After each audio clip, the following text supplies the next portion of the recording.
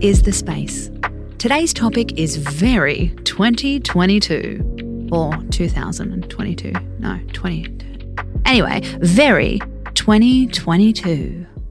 The rise of travel anxiety and why we're feeling it.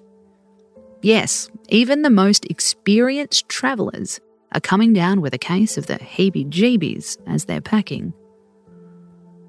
So, what is causing it? And where can we get a cure for it?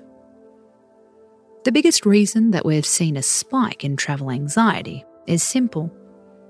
We are out of practice. Our minds find safety in what we know. We haven't known any travel since 2019.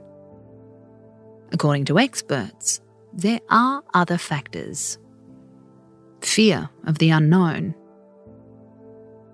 pre-trip planning, hearing other people's horror stories.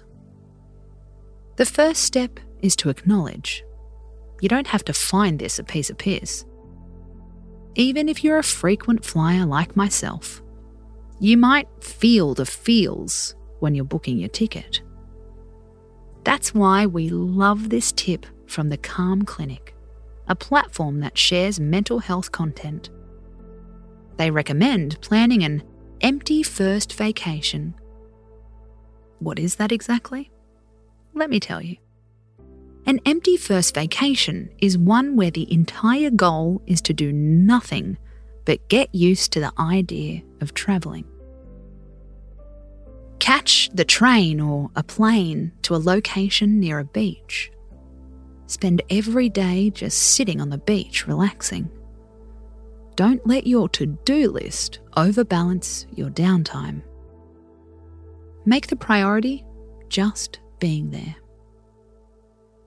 This helps you get used to the act of being on vacation without the pressure that comes from having to achieve there. As with all fears, it helps to talk it out. There's no stigma in saying you're nervous about travelling. Hey, I travel all the time and I still get nervous.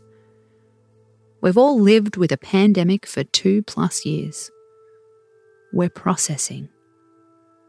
Go gentle on yourself and your expectations. Plan a trip with a mate. Send them this episode. Book that ticket. Gather evidence to show that travel is still trucking brilliant. Space out.